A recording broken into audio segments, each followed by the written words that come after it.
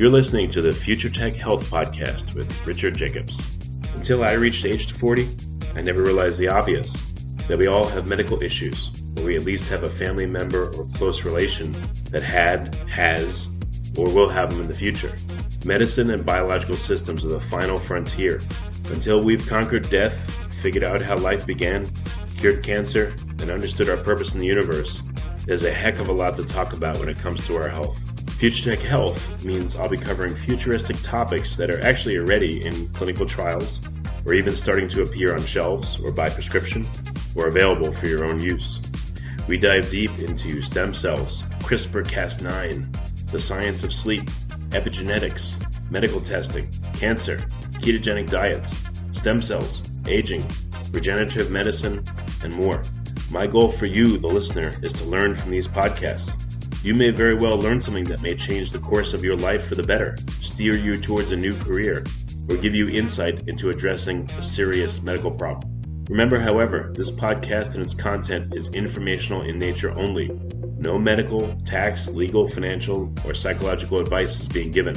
If you enjoy the podcast, please listen, subscribe, like, and share it with friends. Thank you.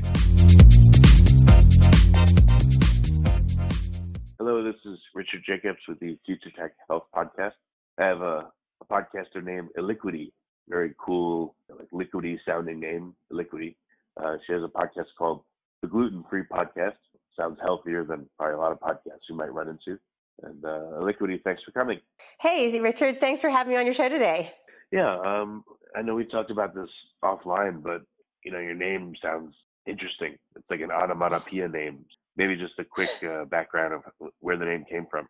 Yeah, so I actually, when I was very long time ago, when I had my first email, I was thinking of a really cool name that sounded exotic and feminine, and I wanted to incorporate my grandmother's first name, which was Elizabeth.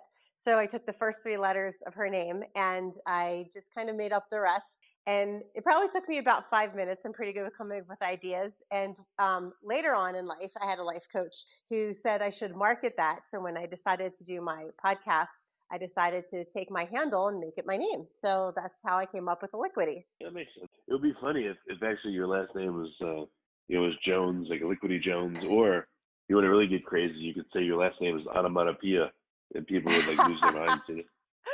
That would be like mind blowing. Eliquity onomatopoeia. It would be funny if anybody had to to spell that it. one right the first time, right? Yeah, like under pressure. I don't think anyone would, in the spur of the moment, if you were looking at them, they would never be able to spell it. They would like lose their mind and freak out. Maybe like the kid who won this national spelling bee last year could spell it, but that was probably be it. Right, exactly. That's it. We'll have to find that little kid and see and test them out. Yeah, that would be cool. So what's your podcast also has an unusual name, the Gluten Free Podcast. It probably sounds obvious why it's named that, but what's the story of it? So my podcast is called Travel Gluten Free Podcast. And there's probably about 6 or 7 of us free podcasting who are current. So because there's some older ones that that pod faded a while back. But so I Travel Gluten Free Podcast because I found out I was not able to eat gluten about 4 or 5 years ago. And then my younger daughter was diagnosed with celiacs. And then I love to travel. And I noticed that when I was at home, it's pretty easy to make gluten-free food at home because you have your own kitchen area and you clean it and it's safe. But like when you're out on the road, and especially when you're not in, so if I'm in my town where I live, which is Park City, Utah, I know the places I can go where I can eat safely. But like when I'm outside of Park City and I'm traveling and I do a lot of road tripping and different things, it's really hard to find safe food. And that's why I decided to do Travel Gluten Free Podcast because first of all, it's really hard, as I said, to find food. And a lot of people don't know the tools you can use to find safe gluten-free food. So when I first became gluten-free, I went online and then there's like recipes and there's little things here and there, but nobody really tells you how to be gluten. So that's why I started the podcast, is because that's one of the hardest things about being gluten-free, is learning how to do that and what is really dangerous and what foods are more safe. And so, and that you basically can't trust any food out there once you get outside your house. So I wanted to do that for people. And as I was doing some consumer-facing expos that are gluten-free expos, I talked to a woman and she said she hasn't been traveling in like about 5 years just because she's celiac and she doesn't know what to do. So this podcast is specifically for anybody who's celiac or gluten intolerant that need to know what to do when just outside of their own home.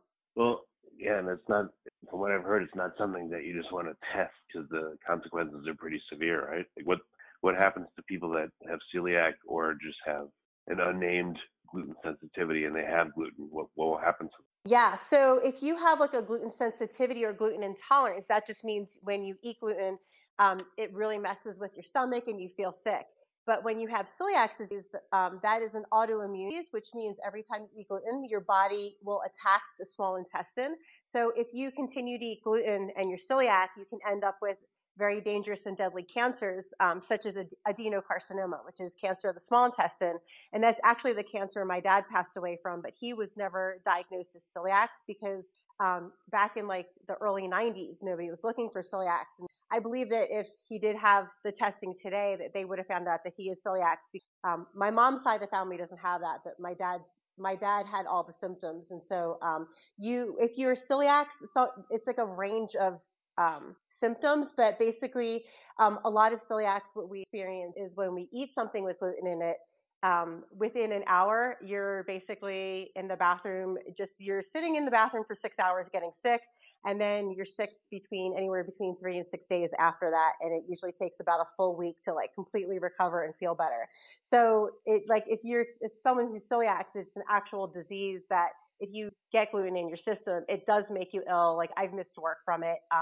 And luckily, I've never been sick on vacation just because I'm extra careful when I'm on vacation. But yeah, even if you get like a little bit, like say someone takes your food and puts it on a board in a restaurant that had bread on it, that had breadcrumbs on it, that can cross-contaminate you enough to make you sick, and some celiacs are more sensitive than others, but it does make you very ill, and it does make you sick for days. It takes you out for sure. That's crazy. I didn't realize it was that serious. Wow. Huh. Yeah, a lot of people don't know that, and obviously you probably wouldn't unless you lived with somebody who was celiac or you were celiac yourself. But yeah, it does take a toll on you for sure.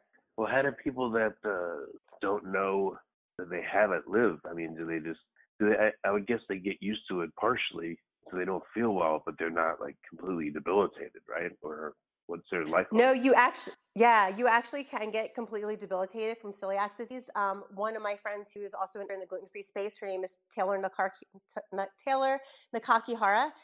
She goes under TNAKS, TNAKS, on social media. And before she found out she was celiac, she was actually bedridden for 2 months at the age of like 19 because she was so sick she couldn't even get out of bed. And so yeah, because what happens is when it attacks your small intestine is the organ in your body which absorbs all of your nutrients. So you're basically starving yourself if you are celiac and eating gluten because it kills the tissue in your small intestine so you don't absorb any nutrients at all. So even though you're eating food, it's just basically passing right through you. So you don't get any nutrients and then your body just slowly starves. And that's why one of the symptoms of celiac disease is rapid weight loss without any kind of, like you didn't change your diet, but you're suddenly losing weight.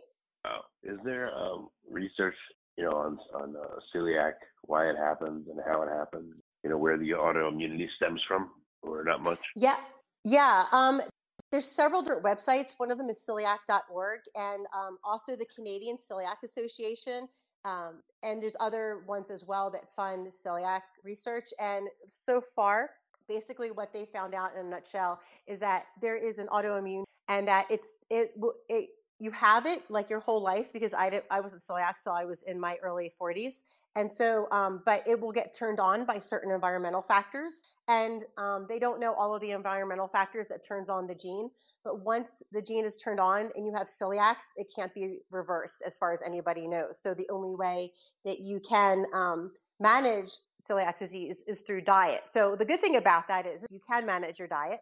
The bad thing about that is people cheat and they don't realize how bad it is when you get adenocarcinoma. I watched my dad basically just starve. You basically starve to death for the last 3 years of your life. So that's why I like to get this message out. Like, if you are listening to this and you have celiac disease, please don't cheat, because even if it doesn't affect you a lot that you see on the outside, it is definitely affecting your insides. And there's a lot of really bad secondary cancers you can get if you have celiac disease and you're not following your diet.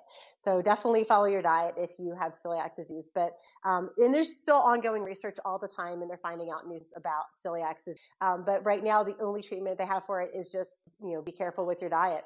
So what's I mean, I don't know, what's the solution? People just have to be very careful. They have to prepare all their own meals, or what can they do if they have to travel? Or let's start with locally. They're living in city X. How is your life different? How are people's lives different with celiac? What do they have to do? So when I go out to eat at a restaurant, what I'll usually do is I will use Find Gluten Free app that was invented by Jason Elmore a few years ago, and he's also celiac. And you can go on that app and it's free. You could just search like near yourself. And there's also another app that's called 100% Gluten Free, which is made by, oh my gosh, I can't remember the influencer's name, but it's a great app, and it features all restaurants that don't have any gluten in them. They are 100% gluten-free restaurants. So that's the first thing I do, is I'll go on that app and look and see what's around me, because other people who are celiacs or gluten intolerant will rate the restaurant. And then another thing I do is I also look for places that have gluten-free items labeled on their menu, because if they have them labeled on their menu, they're more conscious, and they probably have trained their employees to some extent. And then the third thing, which I tell everybody to do, is be a huge advocate for yourself. You have to ask your waiter questions. Like, I'll ask them, which one of these items are gluten-free? Like, do you have a separate space in the kitchen that you prepare them on? If you don't, can you please tell the chef I have a gluten allergy? Because even though celiac disease is not an allergy, a lot of people don't understand celiac disease, but they understand the word allergy. So that's usually what I tell people, is I have a gluten allergy, and gluten makes me sick. So can you wipe down the space, and can you tell the chef or whoever's preparing the meal to change their gloves before they make my meal? So all of those things are definitely put a little more stress when you eat out, but they don't completely ensure that you're going to be safe, but they do help you be safe, to be more safe. There was just actually in the news, it was really sad. There's an 18-year-old kid who had a dairy allergy, and he went to a restaurant to eat a burger, and he got like a chicken sandwich, and he told him he was allergic to dairy. And apparently the chicken was soaked in buttermilk, and they still gave it to him anyway, even though he notified the staff of his allergy. And the 18-year-old kid went into anaphylactic shock and died from it. And so, that's really sad. And that's a very extreme example, which should not have happened. But as we're having celiac disease, it's not a real allergy. So if we do eat it, it makes us sick for days, but it's not an anaphylactic shock reaction. So that's one of the main differences too. But so you have to be proactive for yourself. You have to speak up. I've heard some people say they feel guilty because they ask their friends to go to restaurants which they feel are safe. And I never feel guilty about that, because I'm like, this is my health and it's important to me, and my friends will respect that. And so I always tell people, like, look, I'm gluten-free. And they're like, okay, you pick the restaurant. And so I picked the restaurant, because gluten-free doesn't mean taste-free. It just means I can't have gluten. So there's lots of great restaurants where I live here in Park City that make incredible food that's gluten-free. And then they also make regular food too. Like, they make all sorts of breads and things. And so there's lots of great places here that I can eat. And there's some really good places in Salt Lake as well. Okay. So what's the reaction of restaurants when you ask them, please clean or wipe again? Or, I mean, do people roll their eyes? And if that happens, do you leave? Or are you gauging the reaction of the person you're talking to? No, Richard, thank you for asking that question. That's a great question. So it depends on the restaurant. A lot of the places that have their menus labeled are more understanding. And so when you tell them that, they're like, oh, okay. And they're like, I'll make a note of that. And you'll actually see on your check receipt where it says like gluten allergy. And so those places are more likely to be like very accommodating.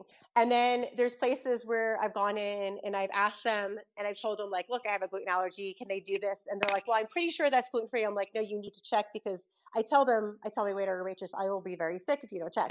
So, and if they don't want to check, or if I feel like nobody really knows what they're talking about, I will get up and walk out of the restaurant. I think that's happened about 2 or 3 times, where actually probably more than that, where I looked at the menu, where I've talked to the maitre d', and they're pretty clueless. And so I won't eat at those places because I just don't feel safe.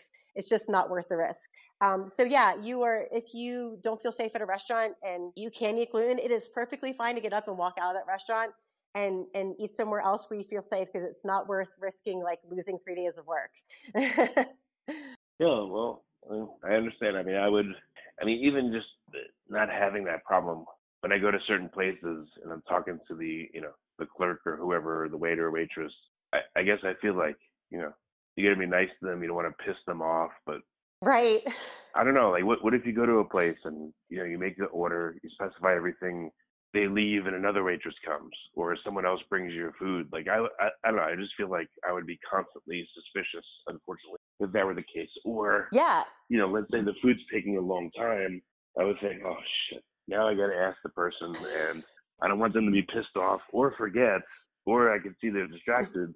And this happens to me with decaf coffee. Like, I had, kind of like heart palpitations for a while, so I could only have decaf. Oh. And I was like this is why I asked you. So I was like really paranoid about it, Okay. and I'd be like on alert mentally. I'd watch the person, and I just wonder if you experience the same thing, and what do you do? No, I totally do. And so what I do is I'll tell them all the stuff I said. They bring me, usually it's a server. I look at them and I say, is this gluten free? And if they can't say absolutely yes for sure, I say, can you go back and check? And I will not eat that food until it's been verified that my plate's gluten free. And even then, I've been poisoned twice. We call it being poisoned. Once by sushi, because I think that whoever was the waiter just was lazy and didn't check. And the eel sauce had soy sauce in it, which contains wheat. And then the second time I was eating at a restaurant in Salt Lake, and he brought me this bread, and I said, this is gluten free, and he said yes. And I took a bite out of it, and I haven't eaten wheat in so long that when I do eat wheat, it tastes weird to me now. And I took a bite, and I was like, I don't think this is gluten free. So he came back and he double checked, and he's like, oh no, he's like, they gave me the wrong plate. That's regular bread. And so I was sick for a couple of days, but yeah. So even though I do double check when they deliver the food, sometimes even then it still gets messed up. But I mean, it's a chance you take every time you eat out, and you just have to accept that every once in a while you're going to get sick, even with all of the things you put in place. Okay. So what about now the travel aspect? Oh, go ahead. Yeah. So when I go out to travel, I'm just extremely, I'm way more careful when I go out to travel than when I eat at home. So I'm still careful when I eat at home. But like, for instance, the other day I was really craving, it was a couple of weeks ago, I was really craving French fries. And I ate 2 French fries off someone else's plate. And I knew they were in a fryer that was probably with something else with wheat. And those 2 French fries, the next day I was working out and my legs were just killing me, because that's one of the like side effects of cross-contamination is you get really bad pain in your quadricep muscles, which are the major muscles on the top of your legs. And so I was in pain for a couple of days, but I knew that was going to happen, and that was like my own dumb fault. Yeah, I'm just really careful. I do all the precautions I said before. And one of the other things I do is I try to eat at dedicated gluten-free restaurants when I go out on vacation, which isn't always possible. But I use that Find Me Gluten-Free app a lot because it's international, and I also use that 100% gluten-free app as well, because those are 2 tools I always use on the road. And then you can always go on their website and call ahead and check, and I've done that before as well. So that always helps. But yeah, and one of the great things, if you're going to travel, if you're celiac or you have any type of food allergy, is cruising. And one of the things I like about cruising is that you can have any type of food allergy and you can go on a cruise, and they're extremely careful about how they serve it and what they serve you, especially if you're gluten-free. So I've gone on a cruise and they have all these great like gluten-free desserts, like insane desserts. And I'm actually going to put together like a video montage of all the food I got on my last trip that I took to Iceland and Norway. And they're really careful with their food on cruises. So if you're really worried about traveling, I would say definitely try a cruise. I've done Princess, I've done Holland, I've done Norwegian, and they're all good. Princess, and they have really, really great food on it, and I really like their service as well. So every time I've been on a Princess cruise, I've never gotten cross-contaminated or sick from the food on it. So that's definitely 5-star review for Princess food. Yeah. What about when you go to a country where you're not you're not there with the language? And I guess you'd have to make sure you look up the words and before you go there. Yeah, so that's one of the things I do. There's these things called food cards, And so you can take a food card that's translated into the other language, or you can go on like Google Translate.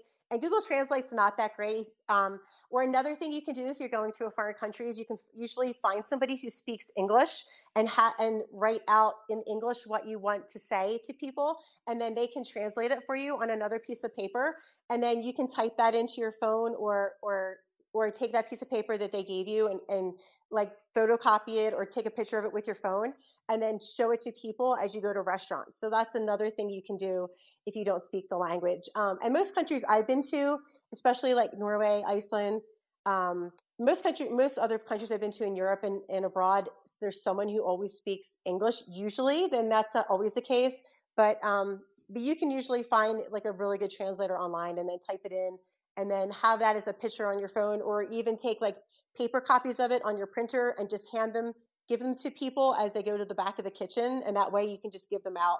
And that's another way to kind of double check that you're getting safe food as well. Okay. Are there particular, I mean, I'm not asking to name chains, but what's the experience like if you go to a big chain versus a mom and pop place? Is one worse than the other? Yeah, and that goes back to like it really depends on the chain. Like some chains that are really about doing Jimmy John's is good. Subway is okay, but what was the other one I went to? It's oh my gosh, it's a sub place, and but it's a major like chain Subway sub or place. something? Yeah, it's Subway? not Subway, it's another one, and I can't think of the name of it. It's oh my gosh, I know it's on my website somewhere. Anyway, there's just certain chain restaurants that are really good for that. And if you are looking for chain restaurants that accommodate allergies, I would definitely say check out Ellen Baines, the celiac scene. She has a whole list of like different chain restaurants that are really good at accommodating allergies. So yeah, and some of the mom and pop places are really great. Like I've stopped in mom and pop places like all over the world, and they've been just really great about accommodating. And I've stopped in other ones, and they have been really horrible. So it's like, yeah, again, you have to check with them individually for sure. So what are some of the, I don't know, what are some things I haven't asked you about or interesting findings from your podcast? Like what kind of places has it taken you? So, well, I want to really quick talk about, because like we've talked about a lot of the downside of celiac. One of the positive sides of celiac for me is that I like to cook, and having celiac disease really got me outside of my box. So now I'm trying all these like new flours like coconut and almonds and teff, and seeing how I can create new things and potato starch and tapioca flour out of other flours I wouldn't normally have used. So it's been a really great learning experience for me, and a really good experience on like how hard it is to cook without wheat, but also like the benefits of eating other different types of flours and getting more taste in your taste, which is really good for your body and really good for your brain, because it gives you a new taste sensation, which stimulates different parts of your brain, which if you didn't know that's a pretty cool fun fact I learned. And then I'm sorry, what was the second part of your question? Well, yeah, I was going to ask you, what kind of places has the podcast taken you? Meaning, I don't know, any interesting, unusual people, things you've learned that really expanded your world, your knowledge? Like, where have you decided to take the podcast, and what kind of things have you learned? Yeah, so I usually actually kind of flip it. I usually go to a place that I want to go, and then I'll talk about it on the podcast. So here's like a really fun example. So I was in Mexico with my girlfriend, and we were actually on a cruise, and it was Cozumel. We were in Cozumel, and we were waiting at this market because we were going to do this like race thing, like excursion, and we were walking around the market, and my friend who's with me spoke fluent Spanish, and I speak okay Spanish. And so we're walking through the market talking to people, and we met this guy. He was completely Mayan, and there's actually a picture of him on my website. So if you go to travelglutenfreepodcast.com, he's like actually on the front page on the bottom, and he started talking to us about Mayan culture and Mayan food, and he was talking to us about cactus juice and how healthy it is for you, and they were selling some right there. And I'm pretty sure it was made with the local water, but I had a bottle anyway. It was actually really good. Right. And yeah, and so it just leads me to try new foods that I wouldn't have normally tried, because I'm out exploring and finding out like new places and new people.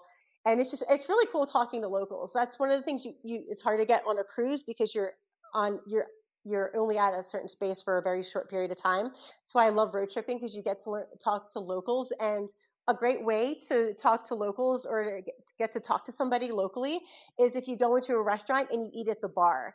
And I'm not a big drinker. Mm. Like I might have maybe 4 glasses of wine in a month, but I noticed that when I sit at a bar, you usually sitting at a bar with other people who are by themselves. And so I met a lot of really cool and interesting people that are local and not local, just sitting down at bars and eating dinner, like when I go out to road trip or I'm on vacation. So that's another cool way to meet interesting people. But yeah, my podcast has kind of followed me around the world, and that's the fun thing is I just kind of get to pick where I want to go. And since the world is a huge place, I will probably never run out of content. Yeah, that's So great. Have you noticed that there are a lot of celiac people in other countries, or is it more I don't know, is it focused in the U.S.? Like, what have you noticed? yeah, so interestingly enough, the country that has the most celiacs per capita is Italy. As you know, Italian, because I was from a big Italian family, so we always ate a lot of bread and pasta that's wheat based. And so, if you want like really safe gluten free food, the best place to go is Italy, which when you think about it, seems like that doesn't seem to make sense. But the reason that is because there's the most people per capita who are celiacs is in Italy, and so Italy is a really great safe place to eat. Um, what else? London, I found some really great gluten free fried onion rings. Maui was a really great place to eat gluten-free food. They had a really Mm. great selection there. So yeah, and you find it in the strangest places. Apparently, I haven't been to Ireland yet. That's on my hit list, but a lot of people tell me Ireland Oh, it's a has a good lot place. of great, yeah, gluten-free foods, especially at the local pubs. So I'm really stoked to hit Ireland and hit the pubs and check it out. Yeah, were there any countries or cultures where it's like, you know, a no-brainer to eat gluten-free? Besides Italy, I would say like Ireland, London, because London has such a variety of food. Depending on the U.S. where you're at, a lot of the major cities have really great gluten-free food. Like Chicago is really great gluten-free. Philadelphia is great. Austin, Texas is great for gluten-free. And pretty much anywhere in California has great gluten-free food. Tillamook in Oregon, I found some great gluten-free food. Seattle has good gluten free. So a lot of the big cities will have really good gluten free food in the United States as well. Iceland was kind of hard to find gluten free. You could find it, but it was kind of here or there. Luckily, a lot of people in Iceland and Norway, when I visited this summer, spoke English and their local language. So it was pretty easy to talk to people to find out to kind of navigate the menu. But some places that you don't want to go if you're gluten hard, which is really hard to eat, is Paris because Paris is like, what? You don't want to eat wheat? What's wrong with you? Like, I actually I showed a maitre d' my card, my food card, and he looked at Did you me. He's say like, no, meat? you can't Or eat wheat? here. Wheat. Everything is unsafe. Mm. Wheat, yeah, wheat. So, What if so you Paris is very hard. is there a possibility to make it like a little dictionary or a card that says you know, I have celiac or I can't eat gluten, like in 100 or 200 languages? You know, it wouldn't be a full dictionary, but it might be a really cool traveler's card that you could sell or give to people that have, you know, celiac problems. Yeah, and actually, that's one of my things on my checklist to do is to create those because I just came out with a book recently. It's called The Guide to Traveling Gluten Free, and you can find it on Amazon. And even if Oh, you're not celiac, if you just have food allergies, it's a great guide to use. It's like 20 pages to figure out like what to do if you have a food allergy and you're out and about traveling. And I'm going to be following that up with a book soon. But one of the things I'm going to offer with my book is to get like a free set of restaurant cards. So that's one of the things mm, that is on my hit list to work on for sure. So yeah. very cool. You could actually, I don't know if there's a symbol for people that have celiac or food allergies, but I mean, you could create, you know, like just like your name, it's unique. You could create a symbol, and if you build enough of a community, that would become the symbol for, you know, for celiac or food allergies. And restaurants might, Yeah. you know, you might partner with them in some way, and then when they see that, they go, oh yeah, okay, we know right away. Right. Yeah. In the United States, there's no common, so, like a lot of times you'll see the GF with like the circle through it, or you'll see like the wheat, like a little picture of wheat with a circle with a line through it. And I actually have a little like with a line through it on my podcast cover.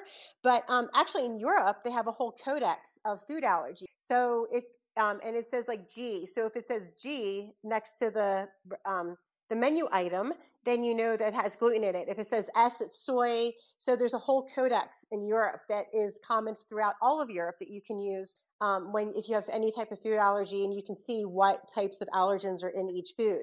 So that was really useful when I was over in Europe, because I could clearly see what had gluten in it. And it was funny because we were at this one restaurant and there's a bunch of G's, and my husband thought G meant gluten free.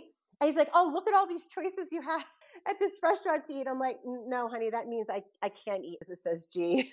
So because in America they'll usually put a G means it's gluten free, or GF means it's gluten free. But in Europe, if you see the G, that means it has gluten in it. So you have to be really careful when you read the menus. But yeah, that was kind of funny. You know, it's funny, and I'm in Austin, Texas, and they have this food fair, and there was a company called GF Yourself Kitchen, and I took a picture of it, and I went up to the guy and I said, you know, I think you got to push people away by saying GF yourself, like go fuck yourself. You know, he goes, no, it's gluten free yourself. I said, well, I understand, but your name, you know, GF yourself. I'm from New York. GF yourself. You know what it means. So he didn't right, really I'm from Philly. Listen. So I don't know if he was successful with that. Well, you know what? It's funny when you said that. I immediately thought gluten free, because like when you're gluten free, when you see GF, it's like an immediate response to this gluten free. So that's probably. But I understand what you mean, because I'm from South Philly originally, and so yeah, GF yourself is not a good that's not a good little term to have if you want to stay alive in South Philly. Yeah, exactly. But hey, if you are in Austin, I'm going to tell you, if you're in Austin and you're looking for gluten-free, Max's Wine Dive has the best and the only gluten-free fried chicken I've ever found. And that gluten-free fried chicken plate is like insanely amazing. What's it called again? It's called Max's Wine Dive, and it's right downtown. I can't remember what street it's on, but if you look up Max's Wine Dive, you'll see they have a really great wine list, and they have insane great fried chicken, and you can eat it even if you're celiac, and it's really good. So if you're in Austin, definitely check out that. And there's also an Indian place that has excellent Indian food. It's called the Garage, the Taj. I think it's like called the Taj Garage. And it's actually in an old garage, and it's Indian food in Austin that's also really great. And it's not downtown; it's in that college area, and I can't think of the name of the area right now. But it's called the Garage Mahal. The Garage Mahal. So definitely check out Garage Mahal in Austin. That's hilarious. Is that where you live? Mahal. Yeah, I'm in Austin now. Yeah, but I was just going to say the Garage Mahal, but that's the name already. That's cool. That's a really great Indian place. Well, just a couple questions left. This is maybe obvious, but for people that don't know, what kind of foods tend to contain gluten that are unexpected? You know, maybe a couple of ones that are obvious, and then a couple that are not obvious that can get people in trouble.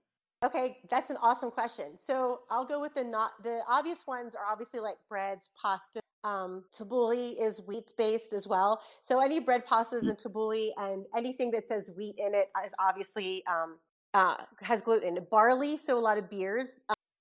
Made without gluten, they have gluten in them as well. But some unexpected things that people don't know about, especially people who don't live with members who are celiac or they don't have a gluten intolerance themselves, are like soy sauce, because soy sauce in America is made with wheat, and in Japan it's not. So if you're in America, you have to ask for gluten-free soy sauce, right? And so also a lot of salad dressings, great soups are made with wheat, because wheat is used as a thickener. So you have to double check to see if those things are gluten free. Pretty much anything, like I've eaten rotisserie chicken and it had maltodextrin on it, and maltodextrin can be made from wheat, and it made me sick. I was eating peanuts one time, and the peanuts made me sick because they had maltodextrin. So maltodextrin, monosodium glutamate, or MSG, also contains gluten. So those are two things that a lot of people don't know. You can also find gluten in your cosmetics and in your toothpaste, because, again, it's used as a thickener. So because wheat is used as a thickener or a filler, it's in a lot of things like truffles. There's a lot of truffles that have wheat in the filling. So when I eat candy out, I don't have an allergen list, I won't eat truffles, because they can put wheat in as a filler. And what it does is it extends the filling so that the filling is cheaper. And so they can charge the same amount for the candy, but make more profit, because they can use wheat as a filler to extend like the really expensive ingredients inside the truffle. So that's another place you wouldn't expect to find it. Ice cream, even though it's not like a cookie ice cream, because wheat is used as a filler in ice cream as well. So you have to check that your ice cream is also gluten-free, even if it's just plain vanilla.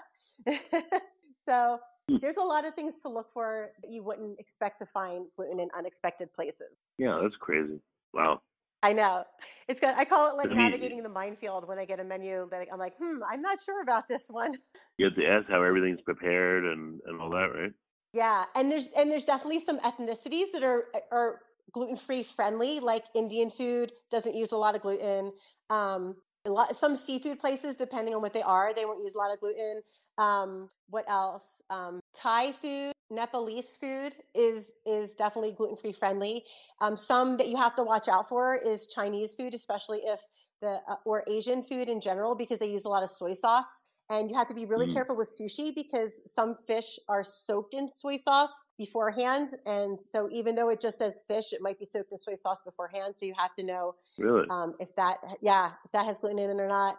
And then Hmm. again, like with the eel sauce that I used earlier, some places when they do make their eel sauce, they make it with regular soy sauce.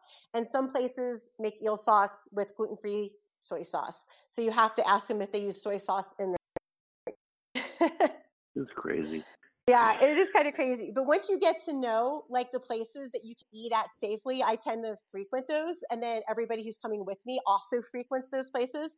And then they find new places that they like to eat as well. So if you're a restaurant and you're listening to this, you definitely want to make your place gluten-free friendly because the person with celiac disease is usually deciding where they're going to eat and they're taking their family and their friends with them. I know I take all my business clients with me to gluten-free places Mm. or places that are gluten-free friendly, and it's great food and we usually go back there for lunch like 2 or 3 times a year at least. So It makes a lot of there's sense. Yeah. definitely there's definitely money to be made when you can accommodate people. Yeah, I've gotten, I don't mean to turn this into a personal thing, but probably apply to other people. I don't think I have a celiac problem, but I've gotten allergies from certain foods, which didn't really make sense to me. Like sushi, in a lot of places, there's only a few I can go because I get allergies from it. Odd, and I think that's what's going on. Is they're using, like you said, soy sauce in the fish or everything, Mm-hmm. and that's what's doing it. I'm getting the feeling that that's what's happening. So maybe that's the deal. I don't know.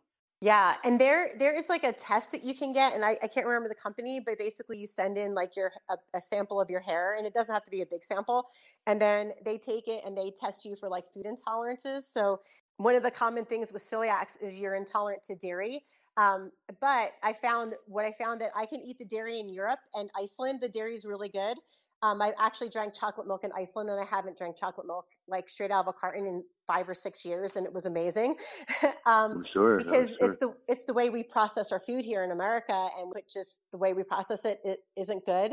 And so I can't eat the dairy, and it's like imported dairy, but I can eat the dairy in Europe and Iceland perfectly fine, and it doesn't bother me. So yeah, it depends on where you're at and what you're eating. Yeah, we went on a family trip to Europe, this year, and it was just a totally different experience. Like all of us felt a lot less inflamed, and we all lost a bunch of weight being there. And I thought, man, like I wouldn't want to have to leave the U.S., for instance, just to have good food, but I don't Right? know. I mean, it's and like there's this big common consensus from I heard from a lot of people. The food in Europe is just different, and it doesn't cause people the reactions it causes here. So I guess why it's the way they process it, and probably a lot of it is linked to this. Oh, yeah. I wouldn't be surprised if a lot of our American to autoimmune is like, I don't have any obviously hard proof of that, but we definitely Mm, have mm. way more autoimmune in America than they do over in Europe. And so I think that's definitely a factor for sure. But yeah, the way we process our food in America is not good for people. And people say like, oh, well, we can adapt to it, but I mean, your body can adapt to stuff like that, but it takes like many generations to do that. Like your body is not going to adapt to quickly changing process like in your lifetime. So you have to be really careful about what you put in your body, and it definitely affects your health for sure. Why would you want to adapt to that? Right? That is a really That's great horrible. point. I Yeah. need to say that the next time someone tells me that. Yeah, Yeah. It's like, why would you want oh, your body to adapt to really bad food, right? Like it's just this not good is for you. poisonous, but you'll get used to it. It's just a little poison. Yeah, a little poison every day. You'll get used to. You'll adapt to it. Oh yeah, sounds great. I can't wait to. I look forward to adapting to it. Oh my gosh, that's awesome. But yeah, no, that's Well, very good. no. If Well, you haven't been, go go ahead. ahead. No, I Oh, I was was gonna say gonna if you haven't say, been to Europe to try the food there, you definitely need to try the European dairy in Iceland. And Icelandic dairy is the best. It's like yeah, heaven I've in a had carton. the skier yogurt I really liked. That was like awesome. And Yeah, I was in Iceland, a while ago, but it was a really great place. Friendly, delicious food and everything. And Yeah. again, Oh, it yeah. just feels different. Like, you can't describe it, but you could just tell the food's different. You feel different, It's weird. Yeah, skyr yogurt is awesome. I love it. And there's also some other products in it, but yeah, I mean, I could eat dairy like 3 times a day in Iceland and it didn't bother me at all. Where if I did that here, I would be sick all day. Yeah. So Yeah. the Icelandic dairy is just amazing. And they have and if you're a sheep, it's like the best place to live is Iceland for sure. Very cool. Well, Liquidity, it's been really good to talk to you.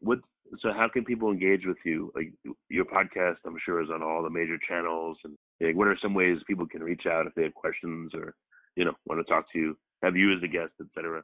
Yeah, no, I would love to be a guest if you have a podcast or if you are somebody who is new to celiac information or you just have a couple questions. I have started doing Q&A podcasts. So if you have a question, you can send it to me and I could answer it for you right away, or I can make a whole podcast on it for you. And the two best ways to get a hold of me is on Instagram at Travel Gluten Free Podcast, or you can also get a hold of me through my contact form on travelglutenfreepodcast.com.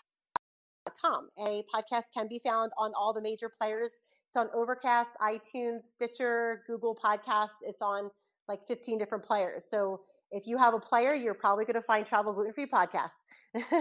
Okay. Well, that's great. Well, Liquidity, thank you for coming. It's been really good to talk to you. Yeah, thanks, Richard. I appreciate the really thoughtful questions.